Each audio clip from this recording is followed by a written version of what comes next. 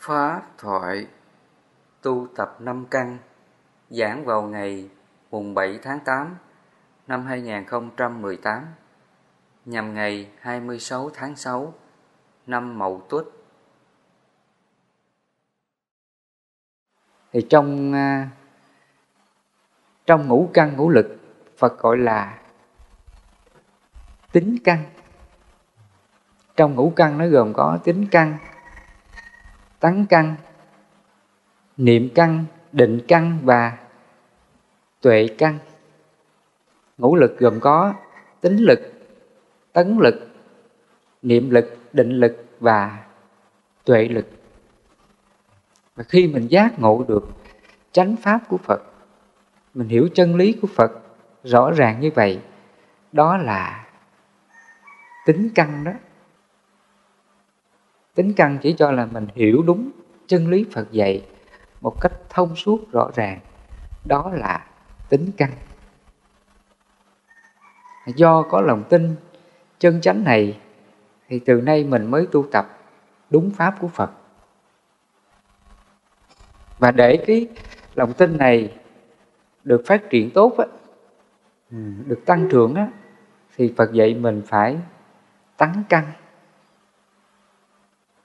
Tấn căn là siêng năng trau dồi học tập chánh pháp của Phật, học tập về chánh kiến, học tập về bát chánh đạo,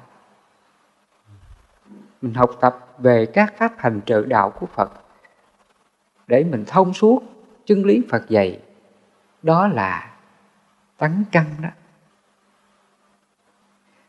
Khi mình có tấn căn, mình giác ngộ chánh pháp của Phật, hàng ngày mình siêng năng học chánh pháp của Phật, thì trong tâm mình nó có cái gì?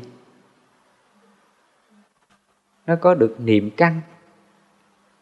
Mà niệm căn là gì? Niệm đây là nghĩ nhớ những gì Phật dạy, những gì chánh pháp Phật dạy, nó ở trong tâm của mình. Niệm căn là cái niệm chân chánh đó, cái niệm chánh kiến. Mình có lòng tin chân chánh vào chánh pháp của Phật, mình hiểu rõ ra, mình có được chánh kiến. Mà chánh kiến này nó ở trong tâm của mình đó. Đến đây là nó trở thành sự giác ngộ chân lý của Phật trong tâm của mình. Khi mình có được niệm căn như vậy, chánh kiến như vậy, tư duy như vậy, thì từ nay nó được cái gì? Nó được định căn. Định căn là gì? Là ngăn ác diệt ác. Những điều ác chưa sinh và đã sinh đó, sinh thiện tăng trưởng thiện, những điều thiện chưa sinh và đã sinh, đó là định căn á. Hoặc nó còn có tên gọi là định tư cụ, gọi là tứ chánh cần á. Ví dụ như là mình đang gặp cái cảnh xấu, cảnh khổ gì đó, hoặc là mình nói con mình nó không nghe, hoặc là chồng không nghe, hoặc là người thân, gia đình mình họ không nghe mình, thì khi mình gặp cái cảnh đó thì trong tâm mình lúc này nó có định căn liền. Nó tác ý làm sao? Nó tác ý là thôi, đó là nhân quả của mình, nếu mình chấp theo nó là mình khổ, mình sân si theo nó là mình khổ. Tâm này hãy hỷ xả cho người ta, hãy tha thứ cho người ta đi. Nhân quả này nó cũng là hợp tan thôi. Người này họ nóng giận, họ xấu với mình thì nó cũng hết thôi, mình chấp làm gì? Khi mình có niệm căn, mình có chánh niệm, mình hiểu ra cái chân lý rõ ràng như vậy, và mình như lý tác ý về cái chân lý đó, để mình xả cái tâm không có phiền não vào cái nhân quả xấu đó, thì cái hành động tu tập đó gọi là định căn đó. Định căn là như vậy. Nghĩa là trong cái ý thức của ta đó, lúc nào nó cũng chánh niệm, nhớ lời Phật dạy, gọi là niệm căn. Do nó có cái giác ngộ chánh pháp như vậy, mọi cái họa khổ gì đến thì nó ngăn, nó diệt. Nó không còn chấp vào cái hoàn cảnh khổ, hoàn cảnh xấu xảy ra. Đó là định căn đó. Thì cái pháp tu tập định căn này nó thường ngay cuộc sống hiện tại của ta. Bất cứ hoàn cảnh gì mình cũng tu tập với cái định căn là như vậy. Hoặc là cái thân này nó có đói nè, nó có khổ, nó có bệnh đau nè, thì người có định căn thì sao? Mà tác ý liền, thôi mình hãy kham nhận, chấp nhận. Dù nó có đói, nó có khát, nó có bệnh đau, thì thân này hãy hoan hỷ, hãy kham nhẫn bằng lòng chấp nhận. Không nên đau khổ nó, không nên than phiền nó. Lúc mà mình tác ý như vậy, đó là định căn đó. Ngày xưa Phật dạy chúng ta tu tập định căn là như vậy đó nha. Nó là pháp tu tập ngăn ác diệt ác, những điều ác chưa sinh và đã sinh. Hoặc là trong ý của ta đó, nó hay phiền não người này người kia, nó còn ghét ai đó, nó không có bằng lòng ai đó, thì thường đó, cái phiền não này nó còn trong tâm của mình, phải không? Nếu mà trong tâm mình nó còn cái niệm ghét đó, mà chưa có xả được người này người kia á, thì tâm đó là gì? Tâm đó là điều ác đó. Tâm đó nó còn ác đó. Quý sư cô, quý Phật tử mình phải hiểu ra điều này nha. Cái tâm mình nó còn hờn ai, trách ai, giận ai mà chưa có xả được á, thì tâm đó là còn ác. Cho nên đến đây Phật dạy mình ngăn ác, diệt ác, những điều ác đã sinh. Trước đây mình còn khổ với ai, hiện não với ai mà chưa xả được á, thì bây giờ mình tu tập cái pháp là ngăn ác, diệt ác, những điều ác đã sinh. Mình đương vào cái pháp duy lý tác ý á, mình mới tác ý rằng thôi, nhân quả này nó đã qua rồi. Người này ngày hôm qua họ ghét mình, nay nó vô thường, nó hết rồi. Quá khứ đã qua rồi, không còn cái gì cả. Mình không nên chấp vào cái chuyện đã qua. Tâm này hãy hỷ xả hết. Và khi mình tác ý như vậy thì cái nghiệp khổ trong lòng mình đối với cái hoàn cảnh xấu trước đây còn không? Hết liền à. Cái pháp đó gọi là định căn đó. Hoặc để cho cái tâm mình chấm dứt mọi cái họa khổ, cái hoàn cảnh khổ quá khứ trước đây nó tạo ra đó. Người này thù oán mình, người này ghét mình, người này nói xấu mình, vân vân. Thì để cho cái họa xấu, họa khổ này không còn á, thì mình nương vào cái pháp trợ đạo là tứ vô lượng tâm. Mình tu tập cái tâm từ, tâm bi. Mình khởi lên cái lòng thương yêu, thương xót cái người hại mình. Người hại mình họ cũng khổ lắm, họ tạo cái nghiệp xấu, còn mình thì chịu cái nhân quả này. Thôi tâm này hãy hoan hỷ. Mình khởi cái niệm hỷ tâm vô lượng, giải thoát họa khổ. Mình buông hết những cái khổ quá khứ. Cái người hại mình, ghét mình, chẳng qua đó là duyên nợ nhân quả của mình thôi. Nếu mình chấp vào nó thì mình khổ. Còn tâm mình hoan hỷ xả nó thì mình không khổ. Khi mình như lý tác ý như vậy, mình sống trong cái chánh niệm tỉnh giác như vậy, thì ngay đó đó, cái nghiệp khổ, cái hoàn cảnh xấu trước kia nó còn không? Đoạn diệt liền. Cái đó Phật gọi là định căn đó. Ngăn ác, diệt ác, những điều ác đã sinh là như vậy. Khi mình tu cái định căn á, thì những cái khổ gì đã qua, hoặc là khổ hiện tại, hoặc là khổ tương lai á, thì nó phải xả hết. Cho nên cái người mà tu cái định căn này từ nay không còn ghét ai được. Trong tâm nó không còn khái niệm thương ghét, nó không còn cố chấp cái hoàn cảnh xấu nào đã qua nữa. Trong lòng nó hoan hỷ hết, hỷ tâm vô lượng, quả khổ. Thì lấy gì mình còn chấp ai để mình khổ, phải không? Do mình có được định căn, hàng ngày mình cứ ngăn ác diệt ác như vậy, không để cái niềm ác trong tâm mình, không để cái hoàn cảnh khổ nào chi phối vào tâm mình ly dục ly bất thiện pháp hết. Đó là định căn đó. Nói chung nói về cái định căn nó nhiều lắm, thầy kể một phần trong đó.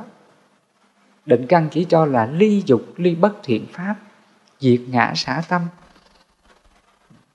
Nghĩa là trong thân và tâm này nó không còn chấp trước những cái nghiệp khổ phiền não nào đến với ta. Hoặc là thân mình bệnh đau, mình cũng không buông xả nó. Thân này có đối khác, mình cũng không có phiền não. Hoặc là mình gặp cái hoàn cảnh xấu đến, người này ghét mình, không thương mình, thì mình cũng xả luôn. Mình không còn tham chấp cái thương ghét đó, không mong người này thương mình, không buồn khổ người này ghét mình hỷ xả giữa thương và ghét. Trong tâm mình lúc nào cũng nhắc như vậy. Đó là mình đang tu tập định căn đó. Nói chung là định căn chỉ cho là cái pháp tu tập ngăn ác diệt ác, ly dục ly bất thiện pháp, diệt ngã xả tâm, là như vậy. Khi mình tu tập cái pháp này thì nó không còn khổ được. Tâm mình lúc nào cũng an lạc, giải thoát, không còn phiền não. Dù mình có sống trong cái họa khổ nào, nhưng lòng mình không còn khổ được. Lỡ mình có nghèo khổ, lỡ mình có ốm đau bệnh tật, mình cũng không có khổ cái thân này. Lỡ người ta ghét mình, ác độc với mình không có còn khổ cái thân này. Lỡ mình gặp những cái tai ương hoạn nạn đến, mình cũng không còn khổ cái thân này. Đến đây là cái thân kiến á, đoạn diệt mất sạch. Đến đây là 5 hạ phần kiết sử á, thân kiến, nghi, giới cấm thủ, tham và sân, đoạn diệt. Mình đoạn diệt 5 cái hạ phần kiết sử này, thân kiến, nghi, giới cấm thủ, tham và sân á, thì mình chứng được quả bất lai. Mình chứng được quả bất hoàn á. Quả bất hoàn nha. Thì trong kinh tứ niệm xứ á, Phật nói á, mình tu tập 4 niệm xứ thân thọ tâm pháp. Hàng ngày mình trau dồi cái chánh pháp, mình niệm pháp, mình như lý tác ý pháp như vậy, để mình diệt ngã xá tâm ly dục ly ác pháp như vậy. Thì từ từ á, 5 cái hạ phần kiết sử thân kiến, nghi, giới cấm thủ, tham và sân đoạn diệt sạch. Và khi đoạn diệt thì mình chứng được bất lai quả, mình chứng được quả bất hoàn. Ngay đó là mình giải thoát luôn. Mình chấm dứt luân hồi sinh tử. Mình không còn chịu cái nghiệp khổ nào đến với ta nữa. Mình sống giữa biển khổ nhưng mà không có khổ. Vì vậy Phật nói ta cũng giống như hoa sen. Hoa sen sống giữa bùn, mà bùn không làm ô nhiễm hoa sen. Thì ta cũng vậy. Ta sống giữa đời, nhưng mà đời không làm ô nhiễm ta. Nghĩa là đời không làm khổ ta. Dù hoàn cảnh khổ đến với Ngài rất nhiều, nhưng mà nó không làm cho Ngài khổ được nữa.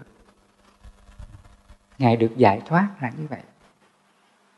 Cho nên đạo Phật ra đời là giải quyết cái khổ cho ta là như thế. Mình sống giữa khổ nhưng mà tâm mình không còn khổ. Đó là đạo Phật thiết thực hiện tại, mang đến hạnh phúc tuyệt vời cho ta. Đức Phật ngày xưa Ngài dạy mình cái đạo đức nhân bản là như vậy. Chứ mình không có tránh khổ được đâu nha. Và mình cũng không có van xin Phật Thánh nào mà phù hộ cho mình tai qua nạn khỏi, hết khổ được. Tại vì khổ nó là bản chất của nghiệp nhân quả luân hồi của ta. Nó là nhân quả công bằng. Nhân mình gieo thì quả mình gặp. Nhân quả này không ai can thiệp vào. Vì vậy trong Kinh Pháp Cú Phật nói đó, thanh tịnh hay không thanh tịnh tự lòng mình tạo ra. Không ai làm cho mình thanh tịnh cho ta. Chỉ có mình tự làm cho mình thanh tịnh thôi. Đó là sự công bằng của nghiệp quả luân hồi của ta.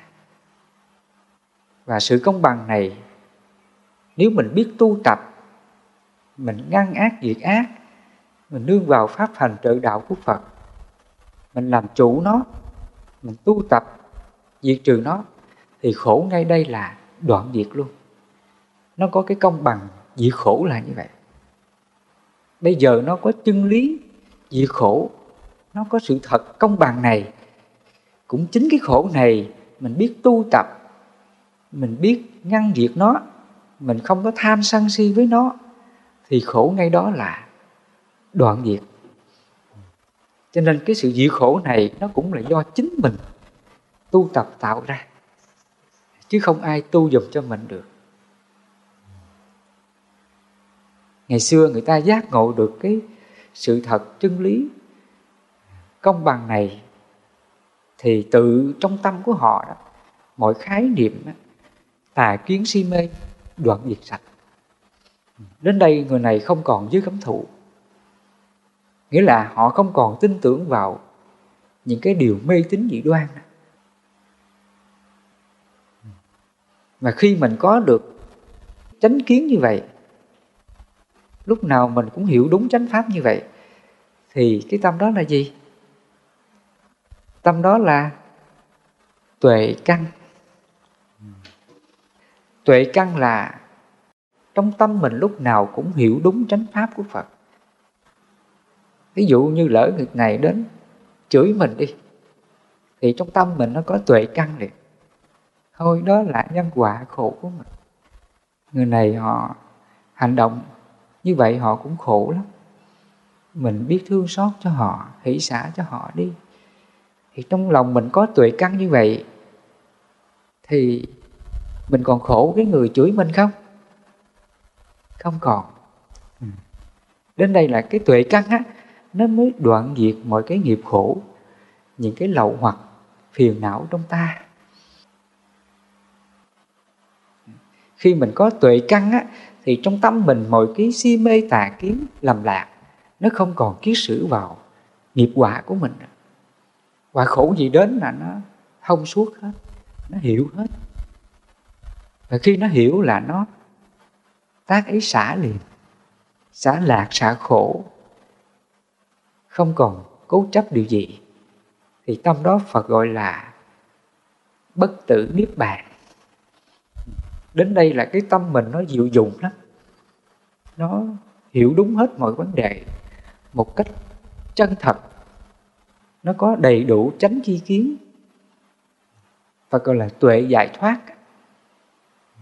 Giới hương, định hương, tuệ hương, giải thoát tri kiến hương. Đến đây mình mới có được cái tri kiến giải thoát. Phật gọi là tuệ căn. Mình có được cái tuệ căn sáng suốt đó, nghĩa là ngũ triền cái, tham sân si mạn nghi không còn che mờ tâm thức của mình. Nhân quả khổ vui gì đến là hiểu rõ hết. Và khi hiểu xong là mình hỷ xả, không còn chấp nữa, thì tâm đó là vô lậu chứng niết bàn. Cái pháp này Phật gọi là thiết thực hiện tại, không có thời gian đến để mà thấy có quả tức thời. Chỉ người trí tự mình giác hiểu là như vậy. Cho nên ngày xưa Phật dạy mình dĩ khổ là bằng cái tuệ căn đó, bằng cái sự hiểu biết, chi kiến giải thoát đó, mà mọi cái phiền não, chấp ngã, vô minh tà kiến không còn kiết sử, cột trói vào tâm thức của ta nữa, là như vậy. Khi mình tu tập như vậy thì đến đây là mình chứng được quả bất hoàn. Người này chứng được quả bất hoàn. Và trong giai đoạn tu tập làm mỗi lượt đoạn trừ các hạ phần kiết sử này, thì cái thời gian tu tập nó là 7 ngày, 7 tháng, 7 năm. Nhớ nha, để mà tu tập đạt được quả bất hoàn á, đoạn trừ được 5 hạ phần kiết sử, thân kiến, nghi, dưới cấm thủ, tham và sân á, thì nó phải mất 7 ngày, 7 tháng, 7 năm. Hoặc là Phật nói chưa hẳn là 7 năm, có thể là 6 năm người này đã tu tập đoạn diệt xong rồi. Hoặc là người này 5 năm đã tu tập xong rồi. Hoặc người này là 4 năm đã tu tập xong rồi. Hoặc người này 3 năm đã tu tập xong rồi. Hoặc người này 2 năm đã tu tập xong rồi. Hoặc người này 1 năm đã tu tập xong rồi. Đó là do cái sự nỗ lực, quyết tâm của mọi người thôi. Nhưng mà tối thiểu á, lâu nhất á, là gì? 7 năm. Cái thời gian 7 năm mình tu tập cái pháp tứ niệm xứ để mà đoạn trừ 5 hạ phần kiết sử, thân kiến, nghi, giới cấm thủ, tham và sân á, thì mất tối thiểu là 7 năm. Nhưng có người á, 7 ngày là xong rồi. Vào thời Đức Phật đó, có những vị mà nghe Phật giảng xong là 7 ngày sau là chứng Bất Lai A-la-hán quả liền. Ngài Một Kiền Liên ngày xưa là 7 ngày đó. Ngài nghe Phật giảng xong là Ngài chứng dự lưu quả liền. Thì khi chứng dự lưu quả là 7 ngày sau là Ngài nỗ lực tu tập. Chứ Ngài chứng được Nhất Lai, Bất Lai và A-la-hán luôn. Chỉ trong vòng 7 ngày thôi. Còn có vị thì 7 tháng, hoặc là 6 tháng, hoặc là 5 tháng, hoặc là 4 tháng, hoặc là 3 tháng, 2 tháng, 1 tháng. Có vị là 7 năm, hoặc là 6 năm, 5 năm, 4 năm, 3 năm, 2 năm, 1 năm. Đó là do cái hạnh nghiệp, khả năng tu tập nhanh chậm của mọi người thôi. Nhưng mà Đức Phật nói cái thời gian mà tối thiểu á, để tu tập thành mãn á, đoạn trừ 5 hạ phần kiết sử, thân kiến, nghi, giới cấm thủ, tham và sân trong vòng 7 năm. Nhưng mà với điều kiện á, người này phải giác ngộ được chân lý tứ diệu đế. Người này phải hành đúng cái pháp trợ đạo của Phật, như là ngũ căn, ngũ lực, tứ chánh cần, tứ vô lượng tâm, 7 bồ đề phần, tứ nhĩ túc vân vân, thì mình mới đoạn diệt các hạ phần kiết sử này được. Mình phải nhập lưu rồi nè, mình phải chứng dự lưu quả rồi, mình nhập vào dòng thánh rồi, thì mình mới tu tập bảo đảm trong vòng 7 ngày, 7 tháng, 7 năm chứng được thánh quả Phật dạy. Còn nếu mà chưa chứng dự lưu quả thì dù mình cứ tu tập suốt cuộc đời này, vô lượng kiếp thì cũng bằng không hết, chẳng có kết quả gì hết. Là như vậy. Phật thưa Thầy, thì Thầy vừa giảng là khi một vị đã vào Bất Lai thì vị này đã đoạn được 5 hạ phần kiết sử. Và như nếu vị này thì cái lúc này cái vô minh của thượng phần kiết sử thì chưa đoạn, vẫn thế này, thì vị này vẫn tiếp tục để xả tiếp 5 thượng phần kiết sử. Ở đây á, mình phải hiểu cái vô minh nó có 2 phần. vô minh của hạ phần kiết sử và vô minh của thượng phần kiết sử. Thì trong cái năm hạ phần kiết sử á, nó gồm có thân kiến, nghi, giới cấm thủ, tham và sân. Thì năm hạ phần kiết sử này nó thuộc về là vô minh của hạ phần kiết sử.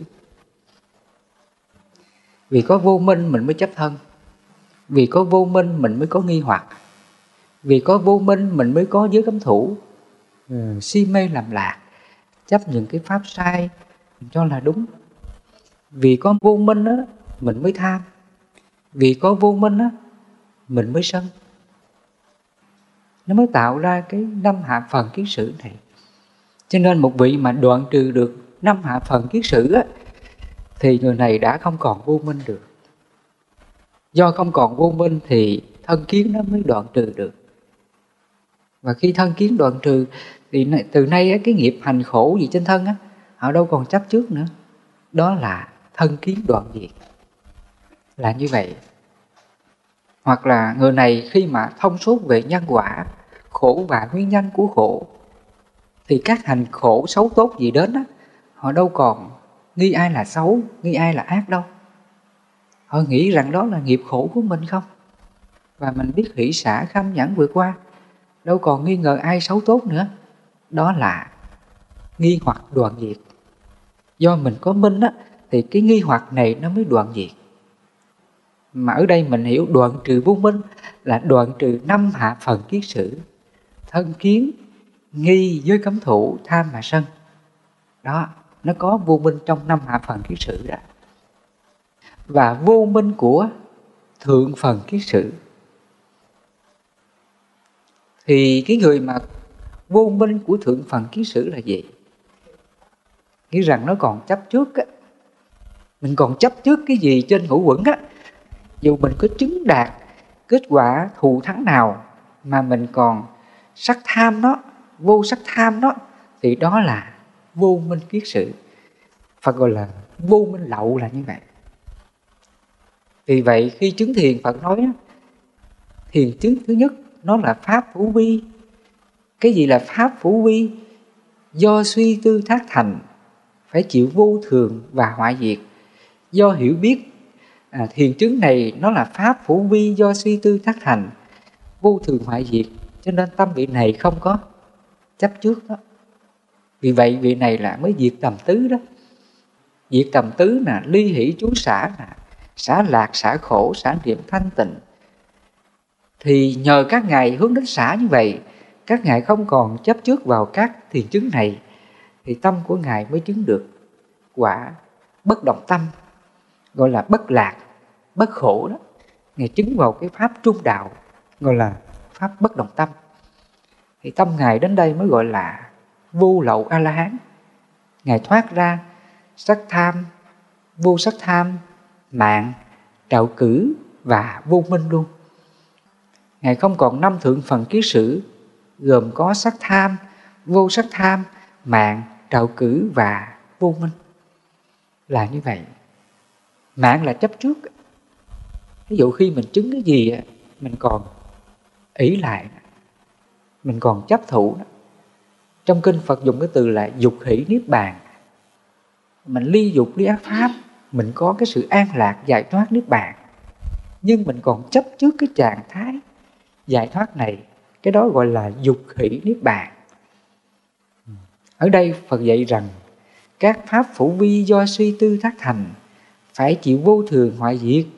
Khi biết ra điều đó, Phật dạy mình hướng đến xả ly đó. Vì vậy trong bảy giác chi đó, Phật dạy mình hướng đến xả ly, xả lạc, xả khổ, xả niệm thanh tịnh, diệt trừ hỷ ưu, không còn chấp trước điều gì. Thì tâm đó Phật gọi là vô thụ chấp trước niết bàn. Ngài trú vào cái trạng thái bất động tâm, diệt đế niết bàn, thì các ngài không còn vô minh lậu nữa. Là như vậy.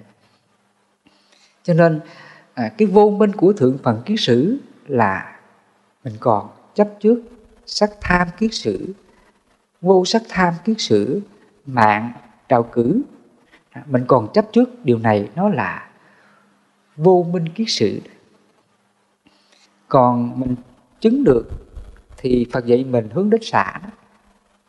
Chính vì vậy mà nó có pháp hành là xả giác chi đó. Nó có cái 7 giác chi đó, thì trong đó là có xả giác chi. Nghĩa là các ngài nhìn những cái gì mình đang chứng đạt được, nó là pháp hữu vi, là vô thường, không có gì là ta, là của ta. Do tri kiến hiểu biết đó, cho nên các ngài hướng đến là xả ly nó, không còn chấp trước nó. Thì tâm của ngài không còn bị kẹt vào các thượng phần kiết sự. Đến đây là ngài thoát ra được tam giới đó: dục giới, sắc giới và vô sắc giới. Nghĩa là đến đây các trạng thái tâm thức nó không còn kẹt vào các thế giới đó.